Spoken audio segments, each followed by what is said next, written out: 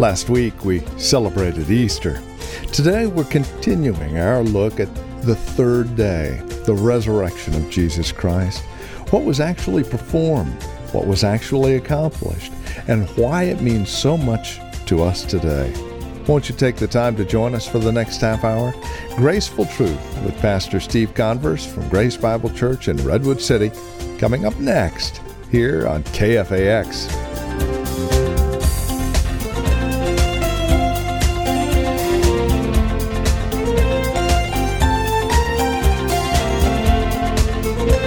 For many, Easter happens one day out of the year. We all dress up, we go to church, come home, hide eggs, and look for them, and enjoy the kids as they romp around the grass. The fact is, Easter impacts our lives 24/7, every moment of every day.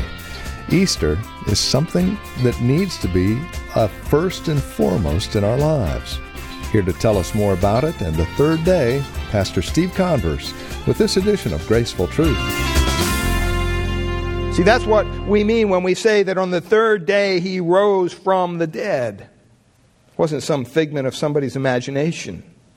Look at 1 Corinthians 15, beginning in verse 1. He says, "Now I would remind you, brothers, of the gospel I preached to you, which you received, in which you stand, and by which you are being saved, if you hold fast to the word I preached to you, unless you believed in vain. For I delivered to you as of first importance what I also received." Well, what is that, Paul? That Christ died for our sins in accordance with the Scriptures, that he was buried, and that he was raised on the third day in accordance with the Scriptures, and that he appeared to Cephas, then to the 12, and then he appeared to more than 500 brothers at one time, most of whom are still alive at the time of this writing, though some have died, some have fallen asleep. Verse 7, "Then he appeared to James, then to all the apostles. Last of all, as one untimely born," Paul says, "he appeared also to me. For I am the least of the apostles, unworthy to be called an apostle, because I persecuted the church of God." Here is someone who was so affected by the resurrection of Christ that before Christ came into his life, he was out there killing, murdering Christians as part of what he thought his religious duty as a Pharisee, to squash out this Christian faith. And God personally allowed Christ to come back and make a personal appearance to him. On the road to Damascus, we read of that story, where he was struck blind and the risen Lord appeared to him. That's why it's important to understand that there are no apostles today as far as the office of apostle goes. Paul was basically the last one. Verse 10, "But by the grace of God, I am what I am. And his grace toward me was not in vain. On the contrary, I work harder than any of them. Though it was not I, but the grace of God that is with me. Whether then it was I or they, so we preach, and so you believe." He's not making it a personal issue here. He's saying God just chose to lavish his grace upon me. I didn't deserve it. I was actually killing Christians before I was a Christian. That's what Paul's saying. Verse 12, "Now if Christ is proclaimed as raised from the dead, how can some of you say that there is no resurrection of the dead? But if there is no resurrection of the dead," look at the consequences, "then not even Christ has been raised." See, there was some teaching going around in the early religious days of the church saying, there's no such thing as resurrection. What are you talking about? The Sadducees were one of the groups that purported such a teaching. They didn't believe in the resurrection. And if Christ had not been raised, verse 14, "then our preaching is in vain and your faith is in vain." Why does it matter? Let me tell you, first of all, it matters because that's what the Bible teaches. The resurrection of Jesus Christ is a real theological teaching that occurs in the pages of Scripture. There's no confusion on that point. Everything in the gospel records, everything in the book of Acts, everything in the epistles is in perfect harmony with the simple point. Jesus died and then he rose on the third day. It's what the Bible teaches. Secondly, this is what really happened. If you'd been there on Sunday morning, you would have seen the empty tomb. This isn't a story made up by a bunch of people. If you had been with the disciples, you would have seen Jesus alive from the dead. Like Thomas, you could have taken your fingers and put them into the wounds in his side. It's what really happened. And this is what the church has always believed. This isn't some newfounded truth. The resurrection of Christ has always been a fundamental truth of Christian doctrine. It's one part of that tiny handful of things that's always been believed by all Christians everywhere. And it's what unites Christian denominations, big and small, together around that truth. I'd be as bold to say as if you don't believe in the resurrection of Jesus, then you're not a Christian. Period. You've placed yourself outside the boundaries of Orthodox Christianity. If you don't truly believe it, you're not a Christian at all. Fourthly, this is the church's message. If you read through the book of Acts over and over and over, study the sermons of Peter and Paul, the climax was not that Jesus was crucified. That's not the climax of the story. I mean, that's part of the story. And that's what breaks your heart when you see so much emphasis on the death of our Lord and Savior. And yet they leave out the most important part. The very fact that He is risen from the dead, victorious over sin and death. See, that's the message that turned the world upside down, not the fact that Jesus died on a cross. There was thousands of people that died on a cross. They weren't perfect like Christ, but they died. Nothing like this has ever happened before, beloved. See, we don't worship a dead Jesus. That's why on our cross there's no crucifix. There's no Christ hanging on the cross, as there is in some churches. I think that's blasphemous to the gospel message. We don't serve a dead Christ. We serve a risen Lord. Amen? Amen. The Son of God has come back from the dead. Scripture says that Jesus was crucified once for all. And our cross is empty to remind us that though He died, He did not stay dead. But what if it didn't happen? See, in the early church, some of the believers were confused whether their loved ones who died and were buried, what about them?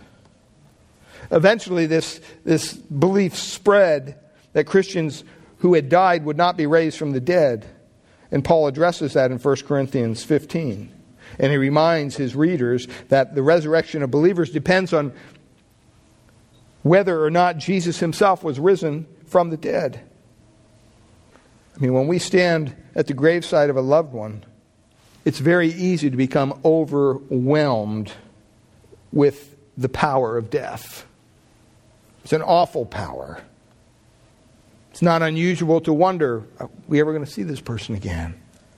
No one that I know has ever come back from the dead legitimately. Some people, well, maybe there's no resurrection after all. See, Paul does not rebuke the Corinthians for their fears and their doubts. He's not rebuking them for that. Nor does he try to prove the resurrection of the dead in some detailed argument. He doesn't go into that if you read through the text. He points to these errant believers back to the empty tomb. And he says, remember that God raised His Son. Everything hinges on that. That's the emphasis here of 1 Corinthians 15.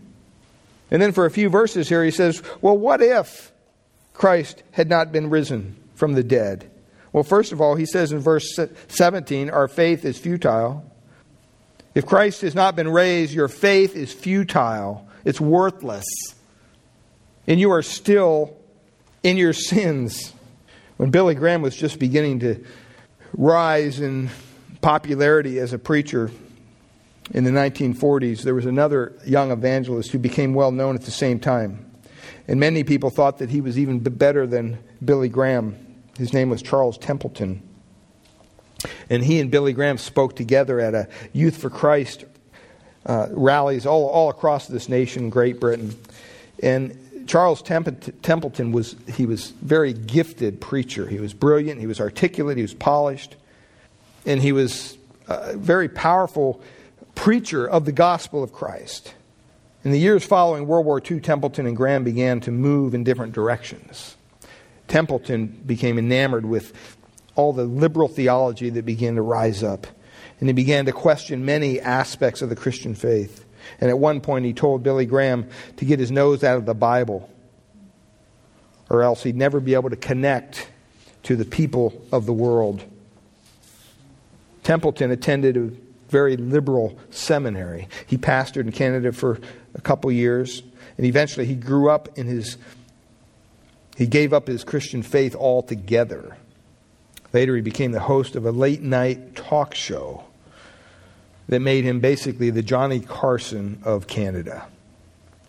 In his later years, he attacked the evangelical faith that he once preached. At one point, he published a novel called Act of God that was built on the premise that the bones of Jesus had been discovered in the Holy Land, but the Catholic Church covered up the story because they knew it would destroy Christianity. Toward the end of his life, he died, clearly.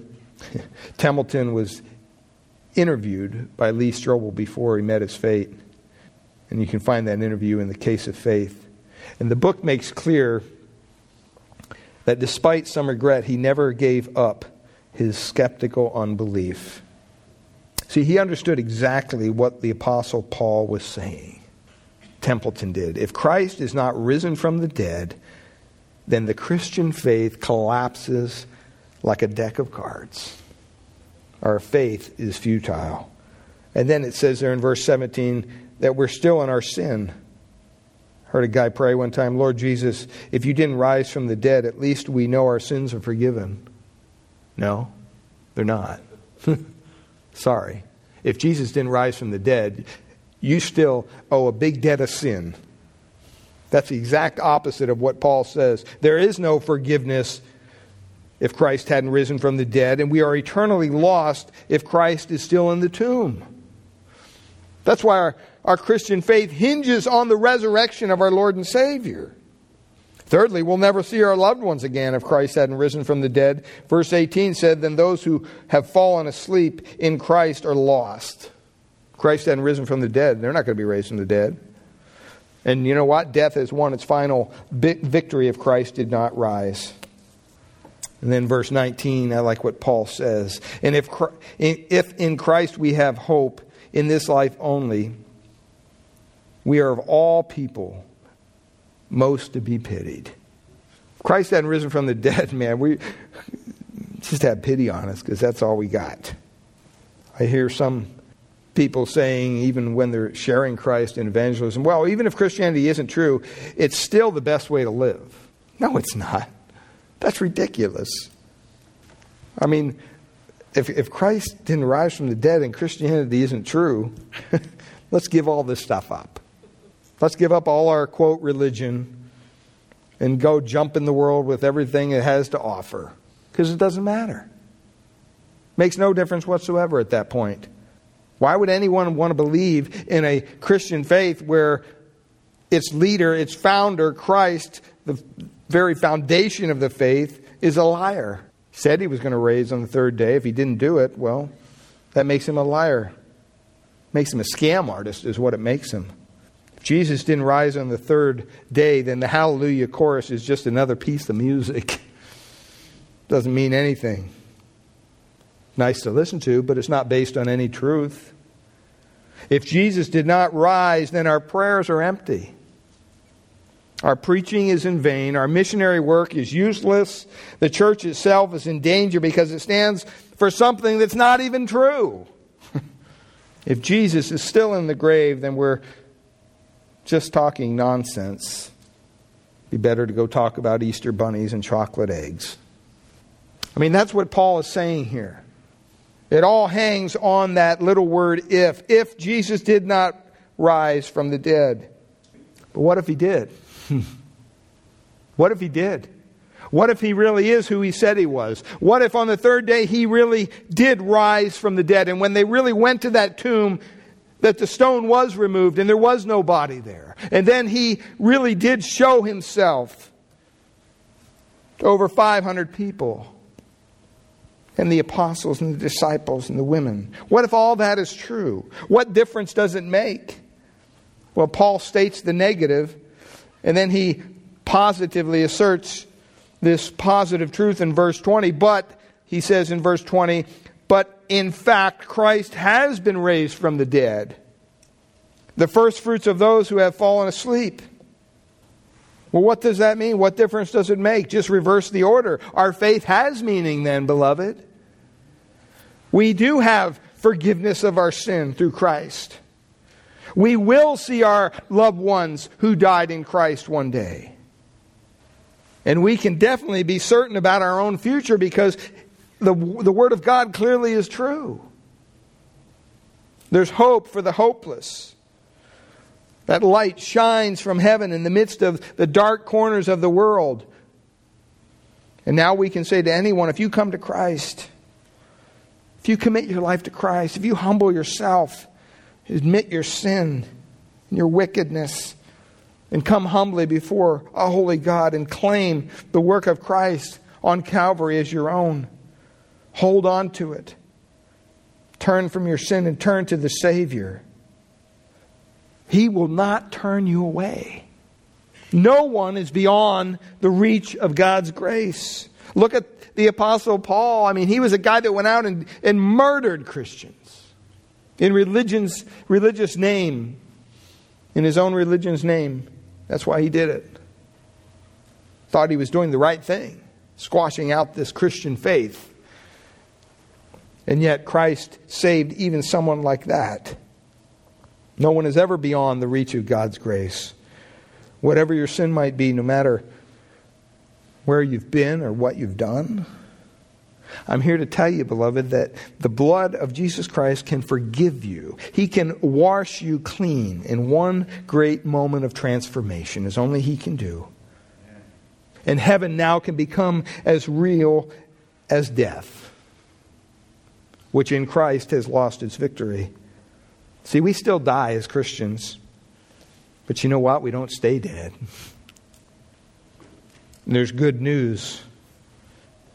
Because Jesus has come back from the dead. You might be here this morning and say, well, don't you ever doubt this stuff? Don't you ever wonder if this is really true? You know, I don't talk about it much. But I'll be open and frank. I doubt every day. I doubt things every day. I don't know how a person could be a Christian and not have doubts from time to time. See, if we don't have doubts, then what does our faith mean? Faith requires doubt in order to be faith. See, if you ever arrive at a place where all your doubts are gone, I think that place is called heaven. We're not there yet, right? On earth, doubts abound in your heart as in mine. Some people feel guilty about doubting. I thank God for my doubts because it keeps me dependent on Him. Been in ministry for several years, done several memorials and funerals for loved ones in the church, loved ones in my family. And I'm here to tell you, it never gets easier. It never gets easier. I mean, I'm the kind of person that emotionally I can hold it together, usually. Get through it. But you don't see what's going on inside. I think the hardest part of that whole process of during a funeral service for somebody, frankly, it's not the church service. It's not that. It's when you're out there at the graveside with the family and you're walking away from a body that is in the ground. It's cold. It's dead. It's not coming back. there's a finality there that just weighs heavy on your soul. Now, I understand the truth that, hey, be absent from the bodies, be present with the Lord. I get that. And I believe that simply by faith. But when I see someone being buried in the ground, realizing that, you know what, this is going to happen to all of us pending the Lord's return, I'm so glad that the resurrection doesn't depend on my words. Because my words have no power whatsoever to raise the dead. Matter of fact, I can faithfully say everyone that I've buried is still in their grave. They're still there. Still waiting for that first resurrection. Well, where do we find hope then in the face of death? Where do we find it? We find it in the risen Lord. We find it in a God who's intimate with His creation. He's not a God who's off somewhere, created us and let us go. No, the Bible says that He desires to know you. And for you to know Him, more importantly, He already knows you. He knows everything about you. The color of your eyes, the color of your hair, how many hairs you have on your head. He knows everything about it. We serve an all-knowing God. But He wants you to know Him not just in a, yeah, I know God exists way, in a personal way. And that's why He sent His Son, the Lord Jesus Christ, to die on a cross for payment for our sin. Because He cares. He loves you. He doesn't want you to go into an eternity where you'll be faced with the judgment of God in a place called hell that really does exist. Hell is not a place where you go to party with your friends, beloved. Hell is a place where you come under the holy, righteous judgment and wrath of God forevermore for your sin. Because you weren't willing to take His offer of grace through His Son, the Lord Jesus Christ. I believe that Jesus Christ rose from the dead. And that's the one truth that keeps those doubts at bay. Our faith rests on what happened in that garden tomb in Jerusalem some 2,000 years ago. If Jesus rose from the dead, then we're on the winning side, right? Death has had a field day for a long time in this world.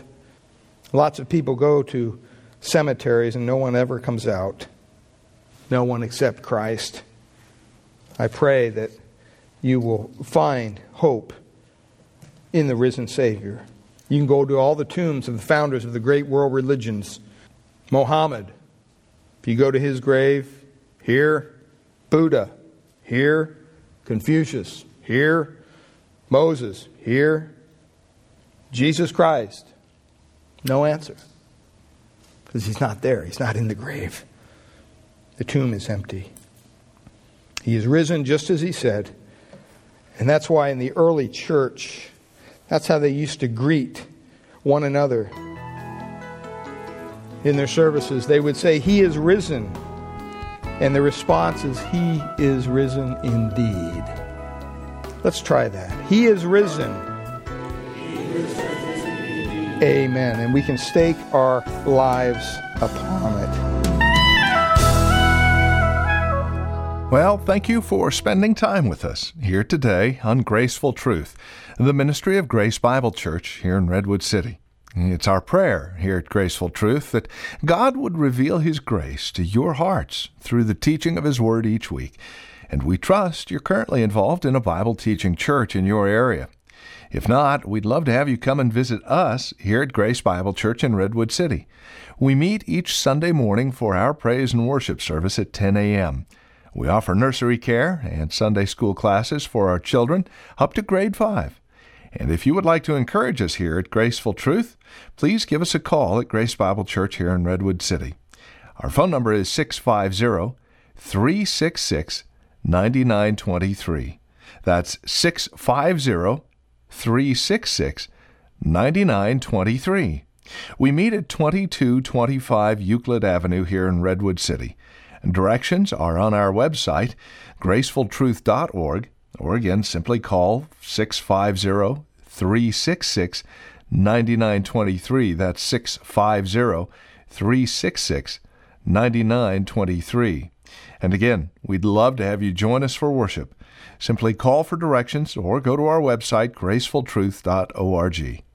While you're at our website, make sure to check out the resource materials available from us here at Graceful Truth, including past programs of Graceful Truth that you can download for free. gracefultruth.org is where to go. If you're writing to us, our address is 2225 Euclid Avenue. That's 2225 Euclid Avenue. We're here in Redwood City. The zip code is 94061. And again, our phone number is 650-366-9923. That's 650-366-9923. We thank you for spending time with us today and trust we'll see you next week at this same time for another broadcast of Graceful Truth with Pastor Steve Converse.